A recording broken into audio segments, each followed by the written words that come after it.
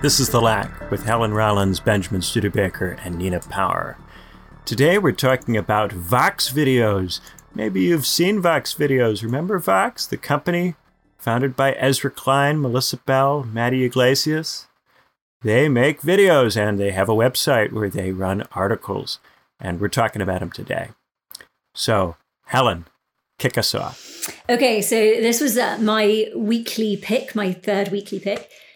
And I wasn't sure what to do this week, but last week, Nina mentioned something that really got me thinking, and it's something that I really wanted to talk about, which is the idea of that if something is a contentious issue, it's by definition highly complicated. You know, it's not, we live in a complex and contradictory universe, but if something is, if there's some debate around it or some questions or whatever, then it's by definition highly complicated. And so I thought that this Vox study could be a part 2 to our regime ethics Instagram poetry, because I think they're doing this as sort of a similar thing. So where to begin? I picked for us a number of videos. I don't know if you guys watched the same videos or if we watched different ones. Obviously, now there are Netflix series about these. They're called Vox Explained.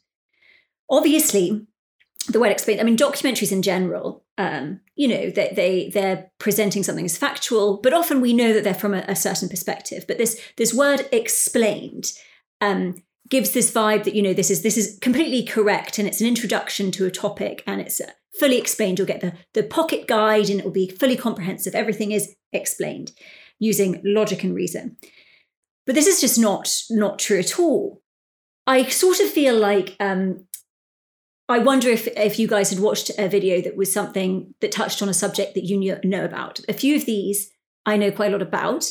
One of them I won't even say what it is because it's such a contentious issue, but I happen to have experience about this topic that dates back about 15 years, longer even, about 15 years. Anyway, so the point being, it was like, to me, Vox videos act in a certain way like the Jordan Peterson thing, and I use this example all the time, this Dunning-Kruger effect, where when somebody, everything, the patter really works, and you're like, gosh, I learned a lot there, and this seems nuanced. I'll go on to the nuance question in a second. But when it touches on something that you happen to have a lot of knowledge about, you're suddenly like, oh, this entire edifice has been sort of, like the Wizard of Oz curtain has been removed. And obviously nobody is undivided in this world, so nobody has a total vision of anything.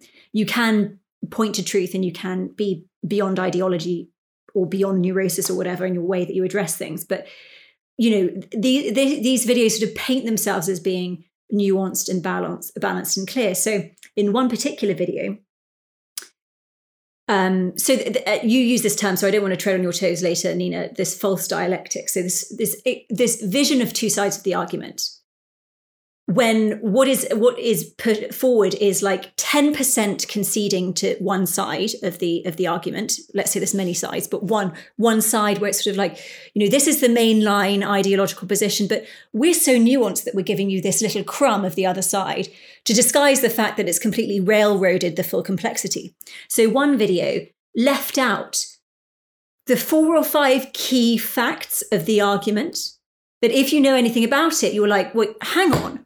And it's a sort of, I gave this example when we were discussing this topic over text, this sort of, by golly, gee whiz, slap the thigh, isn't it all so simple?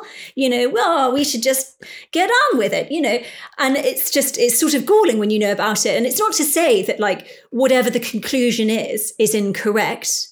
Sometimes it is and sometimes it isn't. I have watched certain videos. I'm like, fair enough. But again, maybe it's because I don't know about that subject.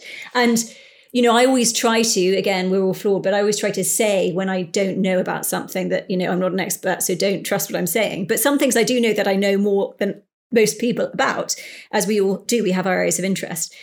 But yeah, it's this illusion of this patter of objectivity. And obviously using this bricolage, montage effect, giving a YouTube vibe. So we see corporations, I think in the news this week, there was something where a corporation was using the aesthetics of radicalism. So the rebel media on YouTube, using the aesthetics of sort of these rebellious independent journalists, but creating a very slick and very unbalanced piece. For instance, in one video, there's a lot of scientific graphs and the scales of reference, whilst, let's say, factually the amount stated in this given graph, but the scales of reference are completely out of scale. Really, really one-sided. And again, so what it kind of is, it's a sort of pocketbook guide to how to have the right opinion, which is completely the corporate ideological line, whilst at the same time being conveyed that this is reasonable, so that you yourself can feel reasonable by actually having a highly unreasonable position, one that doesn't capture contradiction, one that doesn't capture the totality of the topic, one that you can kind of go to a dinner party and seem au fait with a topic, but you actually have no idea what you're talking about. And I think this is one real challenge of our age, is this Dunning-Kruger effect. This level of certainty that one has when one knows very little about something. And the universe is complex and complicated. And I think that the best sort of system for humans living in this chaosmos, we who experience the chaosmos at the level of our subjectivity, which is traumatic, which encourages us to look for easy answers, which is actually death drive, to sort of return to the soothing womb tomb, but is rather to admit the complexity of our world and the complexity of issues, so that we can build societal structures that take into consideration this complexity. And I think the illusion of nuance and complexity with the words like explained, with the aesthetics of independent media, with the aesthetics of sort of bricolaged arguments, with the sort of reassuring but inoffensively flat voice of someone like Matt Damon or Rosario Dawson. I was saying to Nina on text, it feels like Sesame Street for adults who have a certain level of education potentially, or who like to feel informed in a world that is terrifyingly fractured and anxiety producing. And the irony is that we live in this chaosmos, which is anxiety producing, but the true anxiety, the toxic anxiety, comes from repressing the truth of the anxiety. So anxiety is, psychoanalytic speaking, quote unquote, the only true emotion. It's true because it's pointing to a reality, but the anxiety is a fetish over the truth of anxiety, which is we live on the precipice of nothingness. We are floating in this torn chaosmos void, a rock in the middle of this, oblivion. But the inability to face that and to build societal structures that deal with that and help us deal with that, it returns in the repressed of the symptom of anxiety. And these soothing 12-minute pieces, 20-minute pieces make us feel like we have a handle on something that we really, really don't. All right. Nina, you're up. Yeah, so I'd never seen any of these Vox videos before, but I had come across Vox as a online kind of magazine type thing, one among many that was doing something similar, which is purporting to give you sort of like a balanced set of opinions. I think, the videos are basically like the documentary version of the online journalism, quote unquote. I'm particularly kind of suspicious of and galled by, to use your word, Helen, the sound and the music that these documentaries use, which is very much like those of kind of adverts that are trying to sell you mobile phones, and sort of the idea of connectivity and communication, and how everything is sort of like whimsical and beautiful, a little bit strange, but you can kind of take it. And it uses this kind of like very jaunty sort of beep, beep, beep, beep, beep, beep, beep, beep sound to make you think that you've understood something, especially when they're using graphs. And it's highly manipulative. And I think, this goes along with the graph, the sort of the cutesy graphs. And I have to say that this, there's a design critic called Eli Schiff, who's amazing. And he coined this idea of what he called the humans of flat design. So the humans are flat design. And he said, we live in a world that's surrounded by this. And you'll have seen this kind of design everywhere. It's where you don't have real images of people often. I mean, these Vox documentaries are using kind of like sometimes like 50s footage of children or whatever, like cutesy archival Americana stuff. But when they draw kind of pictures of kind of contemporary humans, or you'll see this on signs, particularly relating to health or mask wearing, and it's not just the flat, empty, depersonalized faces. It's the ones that try to be cute and diverse. So they'll have a variety of very flat, often featureless, but different colors of people wearing bright colored clothes and of being different shapes and sizes. And you'll have seen these kind of humans of flat design who are not obviously real people. They're kind of graphic designed images, but they're designed to kind of create this sort of illusion and fantasy and constructed kind of multicultural sort of everyone is included kind of universe. And it's everywhere. Like once you know about this idea of flat design and this way in which the human body is being depicted, it starts to become really ominous and menacing, in fact, because it seems like there's a kind of aesthetic agenda that's kind of covering up the reality of the world. I mean, if you had to use photographs of real human beings all the time, it would be slightly different, even though those are also often used in a kind of particularly ideological way too. So that the joke about, the black students on campus running every time the people are trying to put the prospectus together because they don't want to be photographed as the tokens. And I think we have that going on. We have this kind of, like the sort of the false dialectic, the idea that you're getting kind of both sides of a story. It's so ideological, this level of like obfuscation that presents itself as the reasonable position, as Helen said. And I think you also drew attention to something that I often think about, which is I'm probably using the real in the wrong way psychoanalytically, but what I might call like the fantasy of the real, which is that, sometimes when you're lying there, like let's say COVID, like I'm lying there thinking, okay, there is an objective truth to this situation, right? There is a reality, and maybe it's to do with tracing causes. Like maybe if we went all the way back and we went back to the lab and we discovered that this thing was being made there, and either it was an accident or it was released on purpose, and it was this and then and the, and in some sense there is a truth, right? There is a reality to every single story, and the fantasy, I think, is that if only you could get behind all of the causes and get to the original thing, and then you could trace everything back, and then you could sort of prove it somehow, and this would transcend ideology and politics and language even. There would be like a story, and human beings have this kind of fantasy of the real constantly, like they want there to be a story. And of course it sort of does exist. It both exists and it doesn't, that possibility, right? Something happened, right? Unless we think the whole thing is made up, and even then something happened.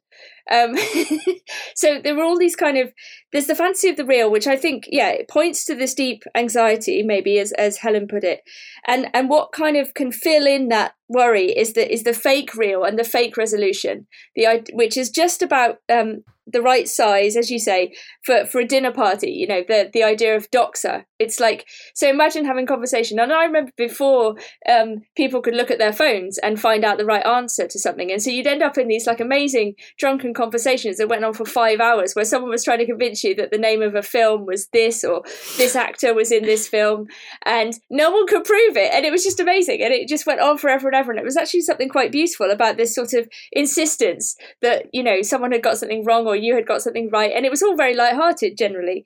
And now we don't live in that age exactly, but what we do live in is the age of the kind of like, perhaps like the one more fact. So let's say you're having a conversation about a contentious topic, and someone says, well, I think this, and someone says, I think this, someone says, but what about that? And then everyone goes, like the idea that if you have just a tiny bit more knowledge and you could you could play the role of the gotcha, and and everyone would have to go, oh well, then that's settled, right? And nothing's settled, of course.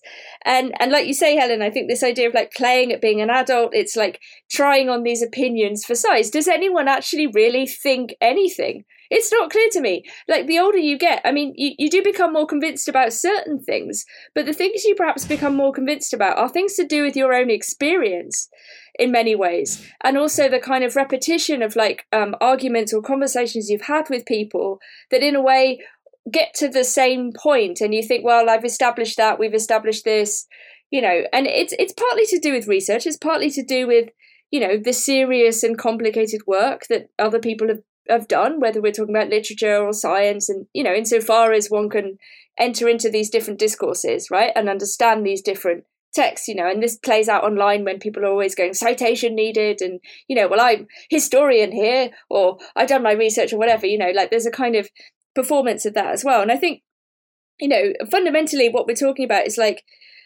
the old story of the relationship between like doxa and truth, you know. I mean, everyone can have an opinion, like everyone that, and I was thinking while you're speaking that doxa in a way always comes from elsewhere, you know. It's always like the opinion of the other in a way that you yourself are kind of repeating or trying on, you know. It's like, oh, well, I heard this, or don't most people think that, you know. Whereas the problem is, you know, you could have a very obvious fallacy, like millions of people could think something and they could all be wrong.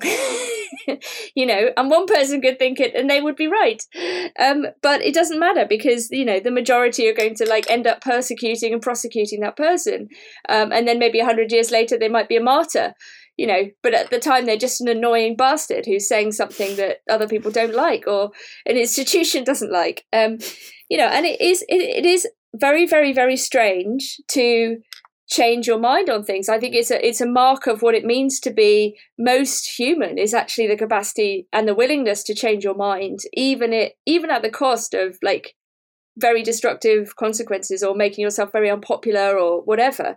And I think a lot of people have maybe had this experience in relation to various political issues over the last few years, and it's caused all kinds of rifts between people who were formerly friends.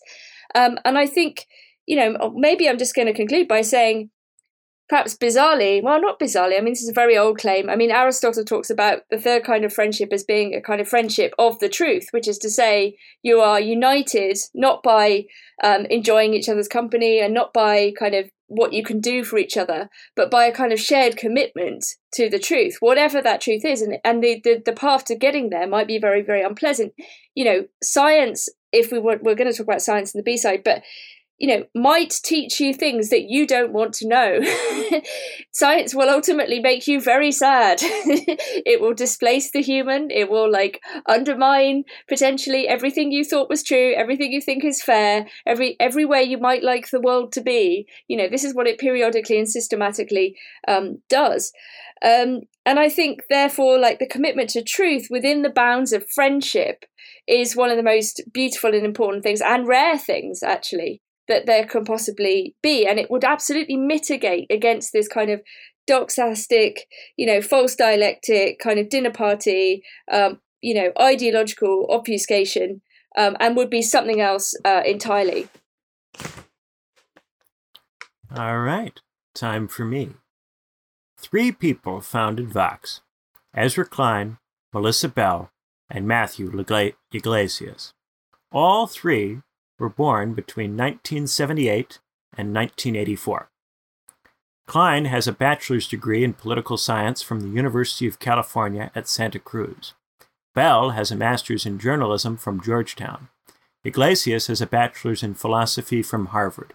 None of the 3 has a PhD or a master's in a traditional academic discipline. There's nothing wrong with that. Lots of people from many backgrounds have interesting opinions. But Vox does not deal in opinion. It deals in facts. It presents itself as if it spoke with a kind of authority.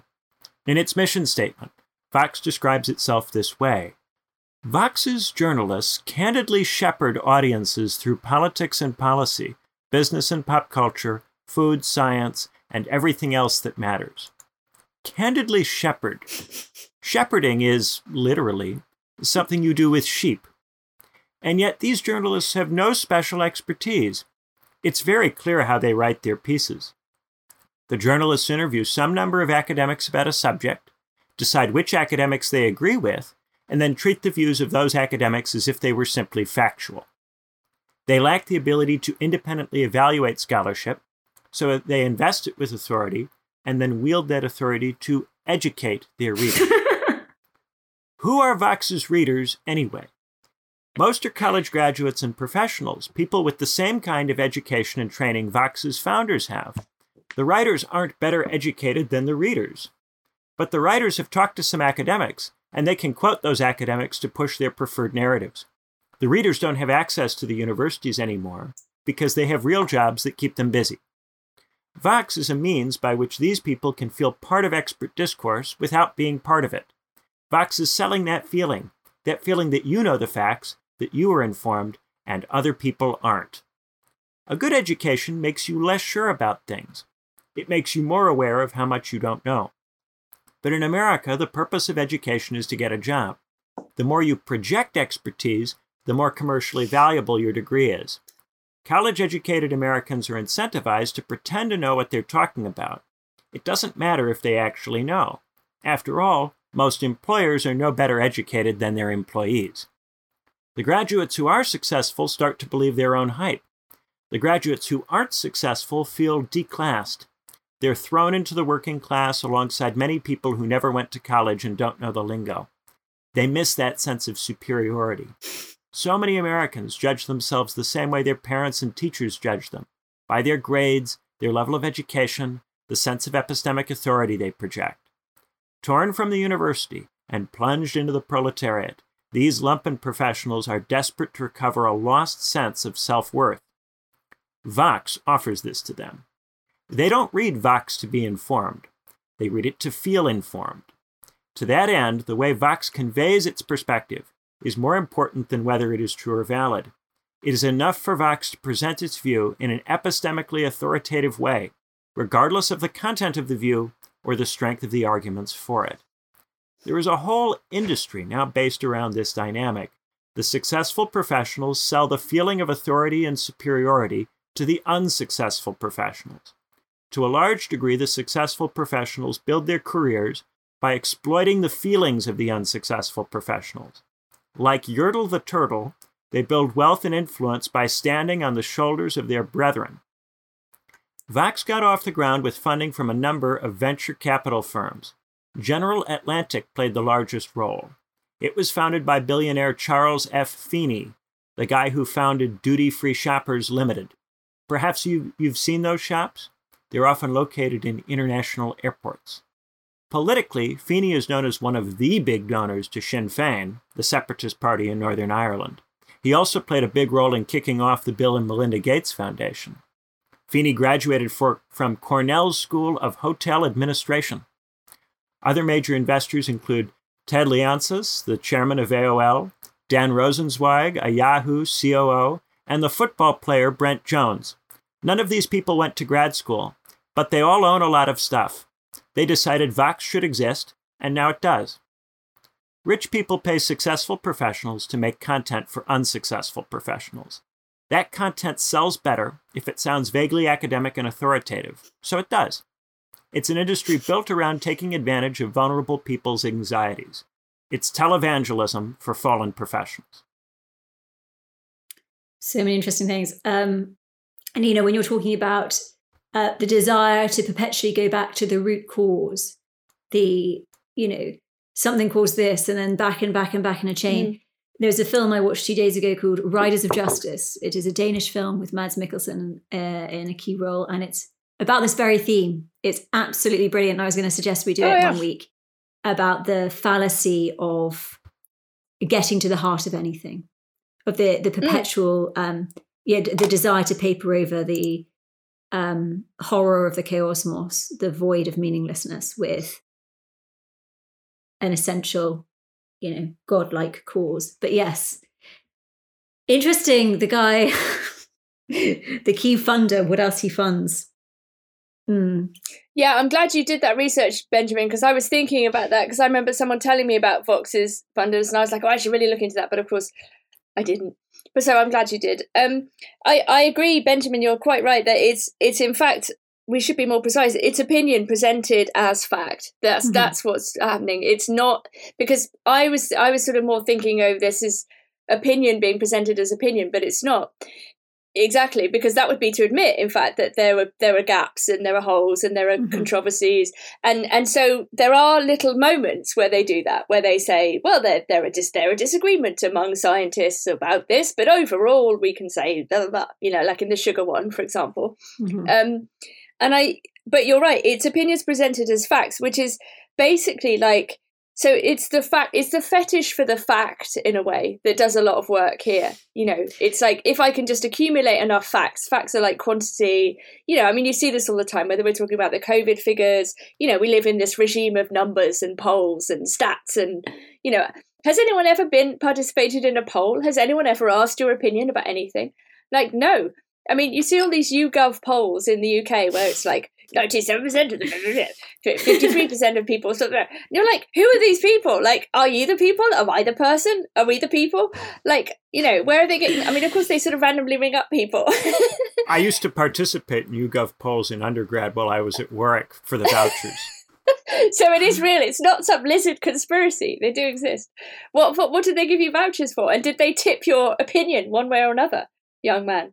Well, you go through the poll questions, and some of the poll questions would feel more misleading or more rigged than others. A lot of them were just marketing surveys. Most of what they wanted me to do wasn't political; it was marketing surveys, and those annoyed me. I didn't like to do those. But have you seen this brand? Yeah. What's your level of familiarity? Do you have a good impression of them? And then so did they give you a voucher for a product of that brand? They'd give you points, and if you wanted to exchange the points early, you'd get a gift card with a particular company. But if you waited long enough and accumulated enough points, you could just get £100 or £50 or $100. You could just get a check for a small amount of money. I'm sure if you did enough of them for long enough. Strategic mind, you went for the larger sum. Yeah, you had to do a lot of them to get there, though. And eventually I got tired of it, especially all of the brand stuff. So I eventually gave up on it after a couple of years. But I used to really pound them for a while because I wanted to see what kinds of questions people wanted answers to. Oh, interesting. It's interesting. In this film, The Rise of Justice, there's a couple of characters who are kind of tech geeks and hackers, and they're obsessed with the algorithm. The algorithm has the truth, and they develop this algorithm to tell them the truth. And it starts, there's an early scene where they're presenting to some corporate people, and they've done this research with the algorithm, and it's proved that people with not very much money drive a Kia or a Ford. People who have some money are drawn to brands like Toyota or Nissan. And then people who have lots of expendable money are interested in cars like Mercedes or Audi. And it's like,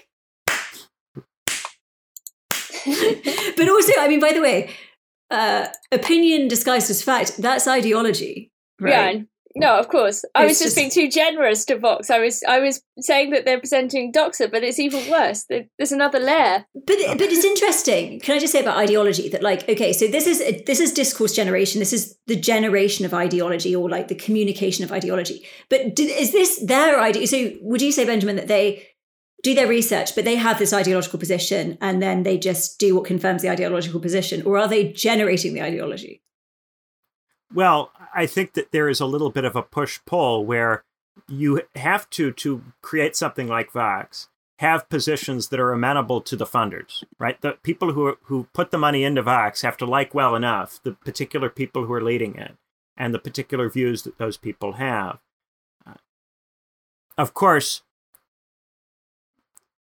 those people will present their positions as amenable. They may deviate to some degree in the margins in areas where it doesn't matter, especially if that builds credibility for the overall apparatus.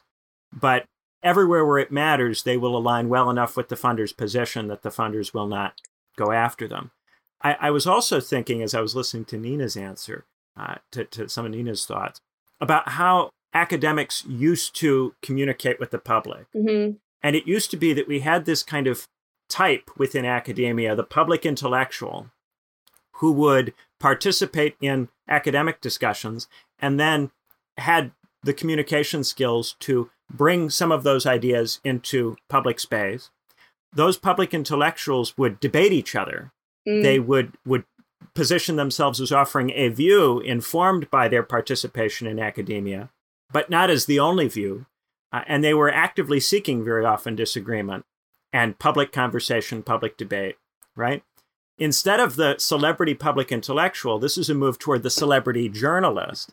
And it's a kind of humanities or social science version of the science journalist, like someone like maybe even a Bill Nye, right, who communicates science to the public, but they themselves have not done very much scientific research or none at all. A lot of science reporting has for years and years been ripped on for oversimplifying studies and oversimplifying the results of studies. And it's very easy to demonstrate in the case of science studies that that is being done, right?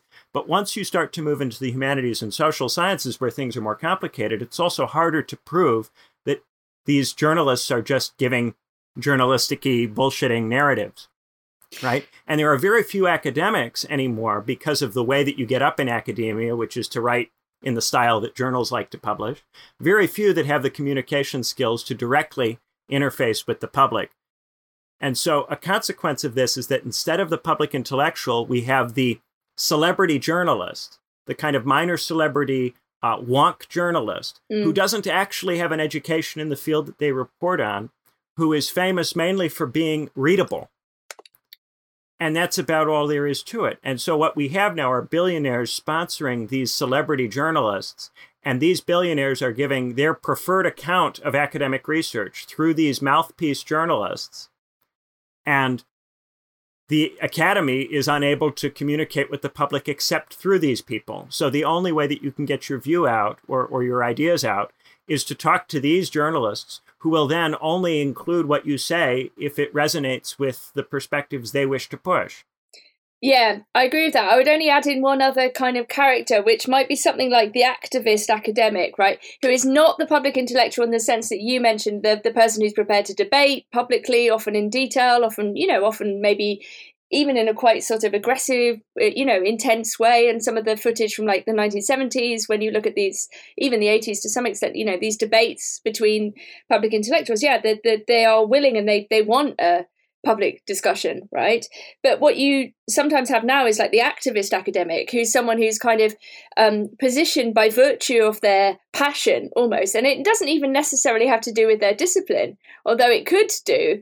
But it's something like, and I could see this happening. And, like sometimes people would position me like this when I was teaching at university, like, oh, activist and academic. And I would say, please don't call me an activist. It also implies that other people are like pacifists or something, like that the activist is somehow like a category of person. But I think it's a very kind of media savvy, media friendly type of figure, is the academic who's also prepared to sort of be a bit political. And usually, of course, these are in keeping with the general ideology, or at least they're not, you'll get fired if you say things that are outside of that manifestly, right? And it's very interesting. There was a good piece by Freddie de Boer. I don't quite know how you pronounce his surname, but he writes an interesting Substack, and he's been around a while. He's written about education and various things, and he had an interesting piece today about Pitchfork, which is a kind of obviously online music review, and it relates to what we're saying. And basically, Pitchfork, I think lately or periodically, if they do this, they go back and they revise their reviews sometimes, right? So someone originally listens to the album like 40 times, or, that's how often I would many times I would listen to the album I was reviewing, and has written a critical article. And by critical, I don't necessarily mean being damning, although in some cases you might give a very low score. They use a point score. And what they've done is gone back and revised those artists who are now hip to give them like higher scores, because whoever reviewed them the first time around didn't understand that, it's all about like liking the right thing. It's not about what you actually critically thought of the piece of work or the album or the song. And it's absolutely deranged. And Freddie de Boer just says, look, I mean, these people like clearly don't care anything about music. He said, if you ask them to choose between like listening to the content of what they're supposed to be into and being on the right side, like having the right opinion, they would choose having the right opinion. Like, clearly that's what they're doing. And you can see how it's much more convenient if you're just running an entertainment publication and you're trying to sell and generate clicks. Why would you want someone with an arts background who's going to give an artistic review of a piece? What you would much rather have is an entertainment journalist who owes their entire career to you and who doesn't have any training in the arts at all, and who spends all of their time reading other entertainment journalism and is therefore very hip to the trends in entertainment journalism and to the trends in the discourse, is able to anticipate those trends, and is therefore able to write the kinds of reviews that will make the magazine or publication more influential in the space. This is happening to almost every kind of mid-level discourse. Every kind of mid-level discourse is being populated by celebrity journalists with no expertise in their own field, who are paid to represent specialist fields through a lens amenable to a wealthy benefactor. 100%. I mean, this is totally the case in my field. Totally the case. It's interesting though, because this turn of, we talk about, I've said many times, religion isn't religion. I see religion as the magical thinking of the ideology of promise, and the organized religion, if you believe in God, can be more honest, and you do your various rituals and leave God to the side, and you get on with your week. And we live in a more religious times than ever. God is unconscious, da-da-da-da-da. But so the point is that anything can take on this religious, magical ideology of promise turn. And just as anything can be anything. So, and this is that, when you go to psychoanalysis, any symptom, when people try to psychoanalyze or, do a dictionary of symbology in your dreams, it's like bollocks. Anything can be anything, there's no one-to-one elision, and your entire subjective history can be embodied in a symptom. But anyway, the thing is that the activist is no longer the activist. The whistleblower is no longer the whistleblower. The scientist is no longer the scientist. Science isn't science, TM. It's sitting back, observing using the scientific method, which is a technology to allow humans to sit back and observe the contradiction of the universe. It is not projecting anything onto it. And so we're going to do the B-side on this science today, and how science is becoming something that is completely other. Trust the science. You have the facts. Facts will hurt your feelings, whatever they say on the right, and then this I believe in science. But obviously both are completely wrong. And this I believe in science thing, you have the scientists, the superheroes. I was saying earlier that I do think that this obsession with STEM is actually an ideological obsession to try to recruit more and more people into, over-educate, overproduce the workers. Their labor will be valueless eventually. And I think this push is, anyway. But I do think when you have certain realms, there is a need for education. So I'm not against education and things like that, but I'm against the neoliberalization of education. But we have this weird turn, this weird obsessive, as if you can lock down science into something that is what you already think, or that it has this aesthetics of fact. But when it's nothing to do, for instance, if we look at the COVID, okay, we have the scientific analysis, but part of science is working out what happened. And suddenly you are deemed ideological if you say that, which is precisely not ideological. And then it's like, trust the science, trust the science, trust the science. It's like, well, yes, the science involves things you don't like. Yeah. Well, what we have is a group of discourse mages who are paid to turn complicated areas of life into narratives that are amenable to the people who pay them, right? And they exist in many different areas of the economy and of society at this stage.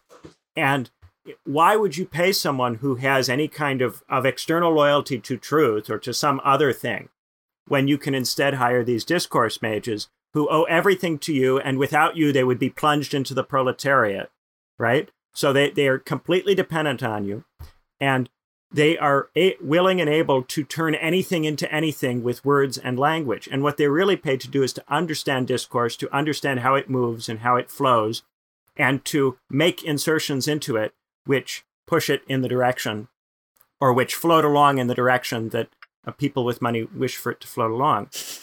I think that the thing that is so aggravating to, I think, people in any specialized field who really are specialists is that we are stuck with these people representing specialized disciplines to the public.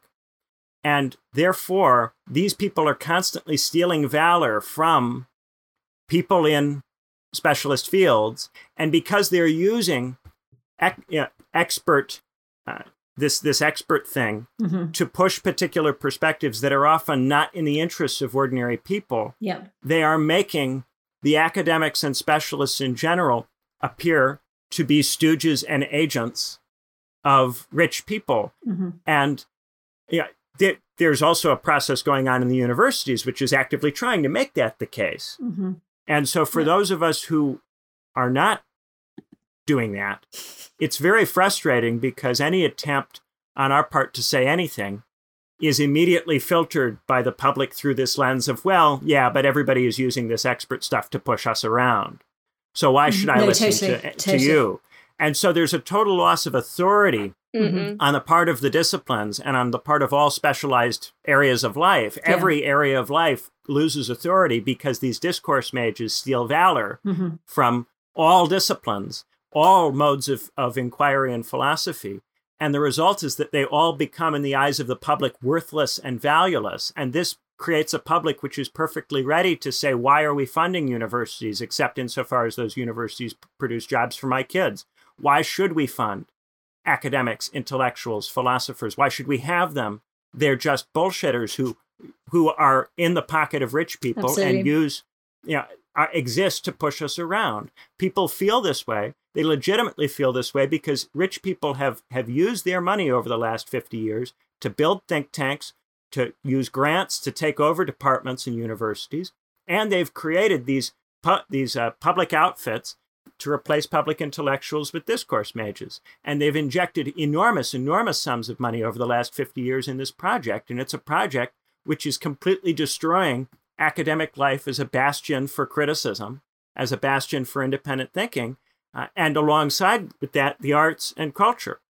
And that's so much of what we end up talking about on the show, unfortunately, because so little of the work that comes out anymore is work which substantively challenges anything, because increasingly it is economically impossible for such work to be made. Yes, precisely. This has totally happened with psychoanalysis. The stuff that you get, well, it's interesting. A lot of vulgarization I really, really like, but so much of this sort of academic activist type is the complete opposite of psychoanalysis. The psychoanalysis is actually very emancipatory. Freud has his lineage from Hegel and Marx. It's really depressing. It's really depressing. And as you say, like I was saying recently that Pete went on the show with an alternative audience, and there was this whole this guy is just making up, just talking. It doesn't make any sense. It's like people are so not used to having complex, actual non-ideological discussions that you can't even hang a hook on when something good appears. It's sort of like, what is this? Completely doesn't make sense to me. But and it really, really destroys me to see the realm that I'm in, film. I'm trying to do something about it, but I know I won't be able to. Being destroyed by this corporate, basically the move for corporate socialism and the ideology that needs to justify it, and the work that was there to all, art is about challenging, about pointing out the contradiction and all this kind of stuff. And it's been completely neutered. And any time that you do it, you're, what are you doing? This is over intellectual. It doesn't make sense. No one's going to watch it, blah, blah, blah. And it's like, this is just soul destroying. Yeah. And when I say that there is a stealing of valor, I don't mean to suggest, in case any listeners think I might be suggesting, that there is some bastion of academics or intellectuals who actually do have the facts that you just have to find. What I'm saying is that there is a type of academic discourse which is not about, I'm telling you the truth, but I've spent a lot of time looking at this, and I've been thinking about it a lot. Here are some things that I think might be the case based on what I've been looking at. What do you guys think? You guys have also been looking at this a lot for a long time. Do you think there's anything in what I've done?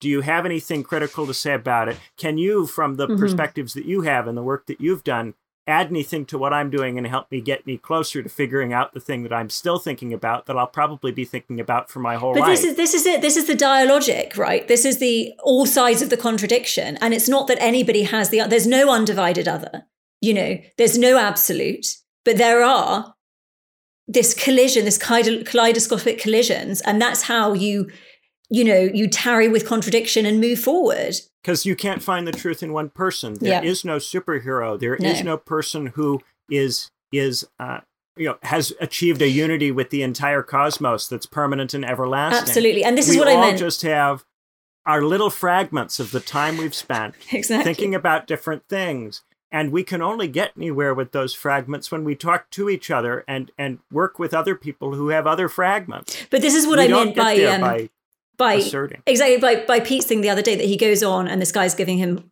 quickfire questions and he's sort of sitting there being like, I don't know what I think, or what's your opinion on this? It's like, well, it's complicated. And then people are like, you're just a bullshitter, you've got nothing to say, because people are just so used to being told that there is an absolute when there isn't.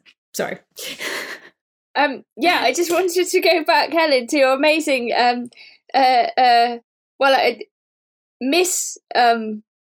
statement of the right wing facts don't care about your feelings, which is Ben Shapiro's line, which you instead enunciated as facts will hurt your feelings, which is kind of closer to what I was saying, that facts will hurt your feelings, which is a kind of like, I don't know, a black pill version of the right wing, oh, facts are just indifferent to you, right? Like, I'm actually saying something even more sort of nihilistic and bleak, I suppose, which is like, that actually, reality in inverted commas is that which, when you stop believing in it, doesn't go away, as Philip K. Dick said. But, the as Benjamin says, the kind of the serious labour, the fragmentary labour of entire disciplines that builds upon each another, and that people at least can get to a stage where they agree about the thing it is they're talking about before they even begin to talk about what it is, and like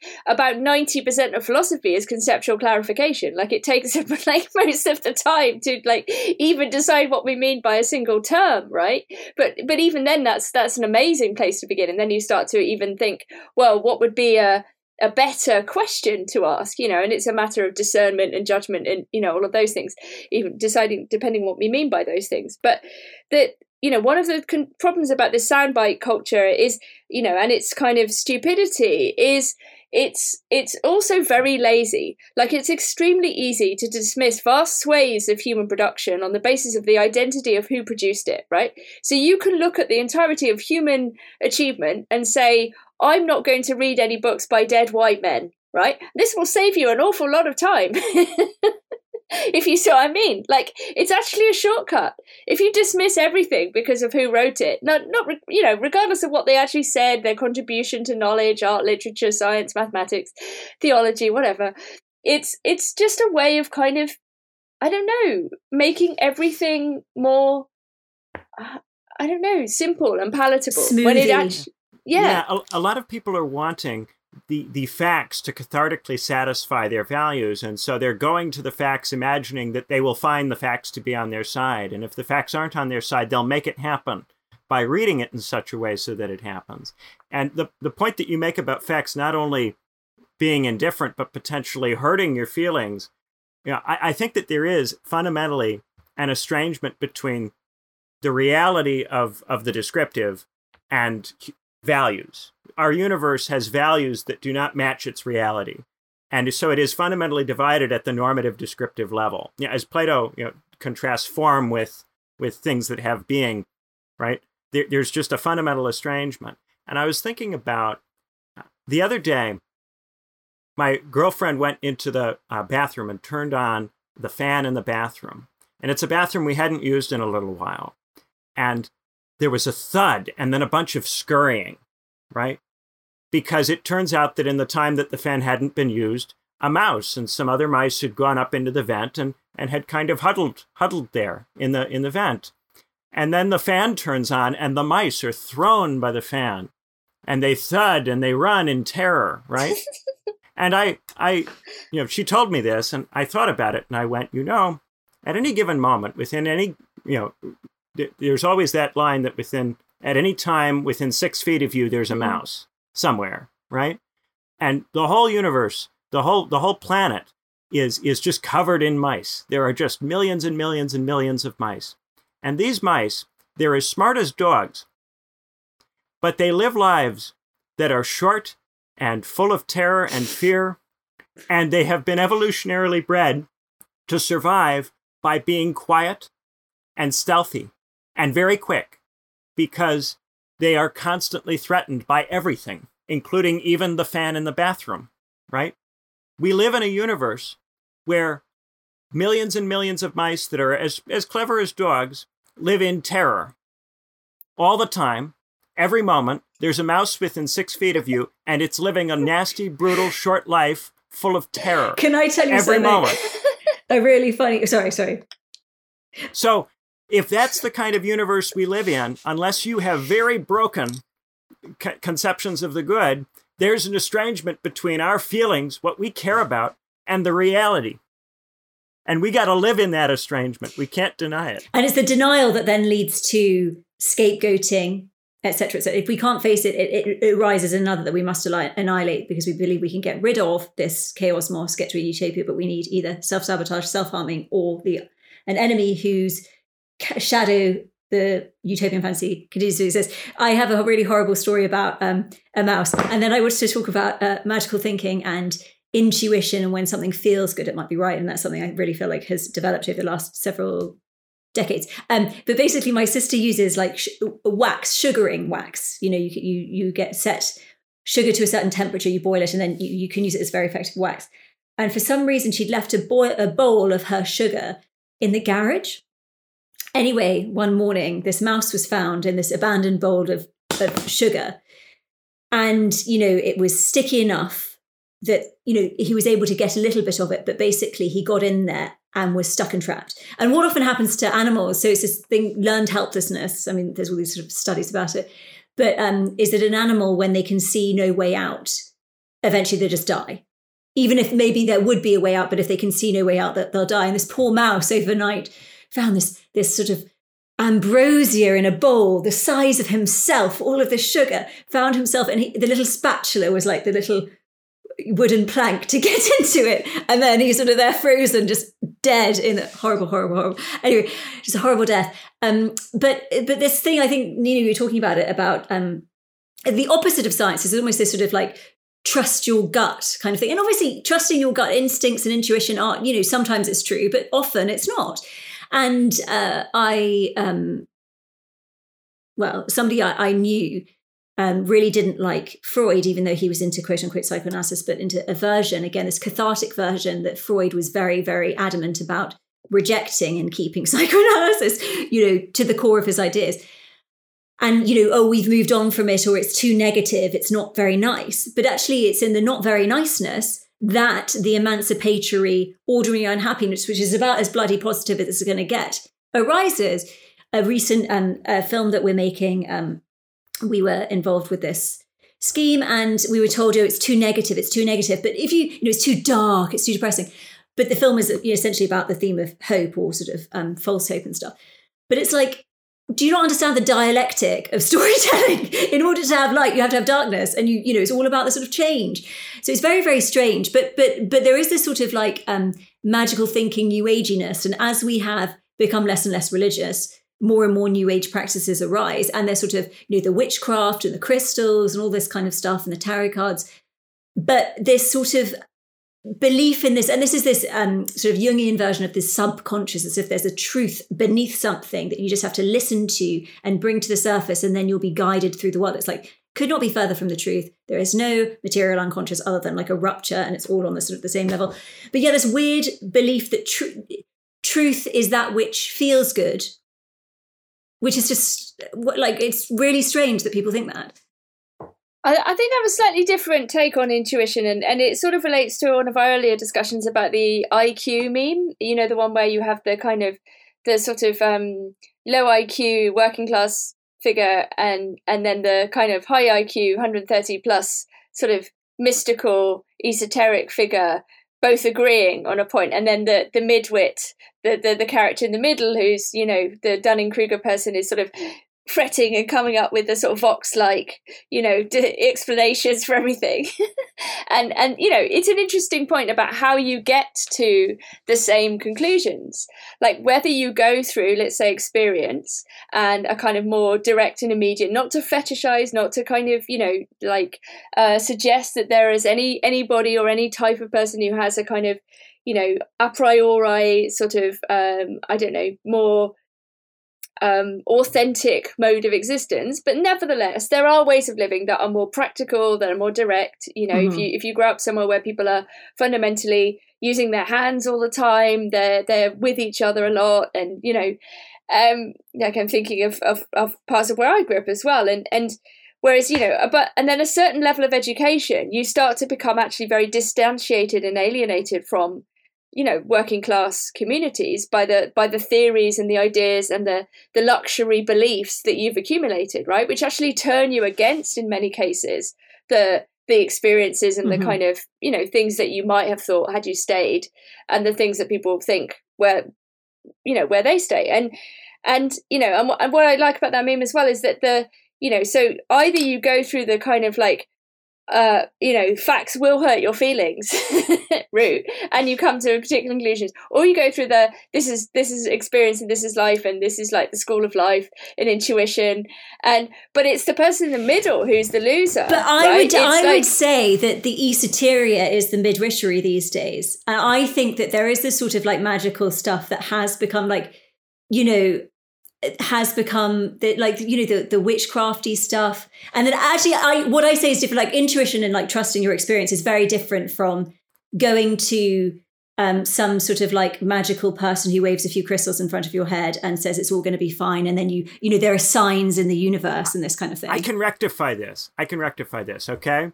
Empiricism and rationalism are both better than getting your view of the world based on authority. Okay, the midwit gets their position based on authority, right? They have gone to school long enough that they don't trust where they come from, but they don't stay in school long enough to develop a position. So instead, they go by what professors or people who remind them of teachers, professors have told them, right? They aren't doing the method. They don't progress far enough to learn the methodology of any discipline. So they're not engaged in methods, right? But also they have gone to a school which has taken them out of their home community and environment. So they have also dispensed with what worked where they came from. So they've dispensed with what you learn by living empirically and by engaging with life. But they have also not acquired what you learn by rationally thinking about something, following some kind of method. And can I just add, I think there's a very good, I agree with that synopsis, much clearer than mine, but there is also an occulting of the occult, right? The mainstreaming of things like witchcraft and the kind of Harry Potter magic and this kind of thing also obscures the fact that magic has a profound and interesting history that relates very much to the history of science, whether we're talking about alchemy or number magic or whatever, and that there is a way in which the mainstreaming of New Agey, occult, like light, Wicca magic and whatnot, has nothing to do with like magic. Yeah, and it is true. I think that basically there has been a corporatization or a wholeness and completeness answer provided. So you get the gurus or the sort of this, that, and the other, the mainstreaming of horoscopes and all that kind of stuff. And I think that. I'm not saying that like that stuff has a greater propensity, but there is this when it's sort of occult and sort of sold as within this, and this is my point. I think the ideology of promise is key to understanding capitalism rather than anything else. And if, it's sold that behind this veil of reality, there is this something else and you can control your reality, you can meditate your way to wholeness and completeness.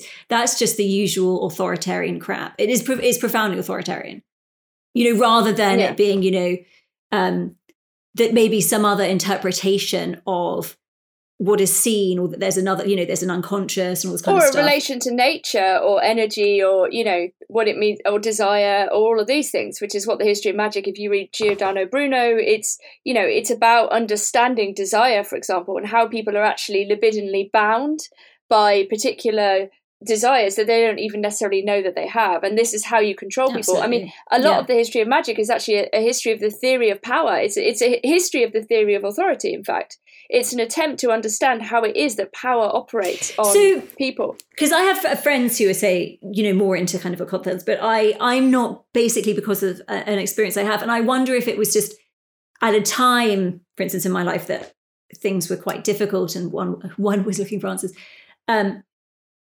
But that maybe the turn of this sort of like corporatization of the occult, quote unquote, is fairly recent, say 2010s or something, or post-recession or something, that when people have been, very anxious, people are kind of, a lot of people who end up going to, tarot card readers or healers, for instance. I was unwell for a number of years, and it's a long story, but within the community of ill people, you turn to all of this stuff and all these authoritarian horrible things, and it's really sad. But stepping in for the fact that the financialized horrible medical system, well, science doesn't know everything, medicine doesn't know everything, but also the system is fucked. But so I'm very, very wary because of my personal experience, but I don't know whether those kinds of experiences are more recent, as in, in this, yeah.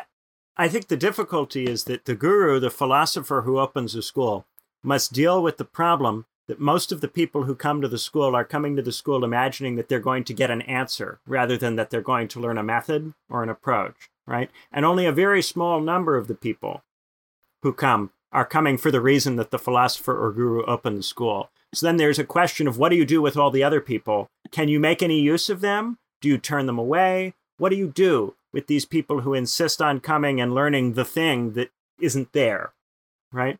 And that's, I think, always been a question that gurus and philosophers have always had to answer at every stage of history.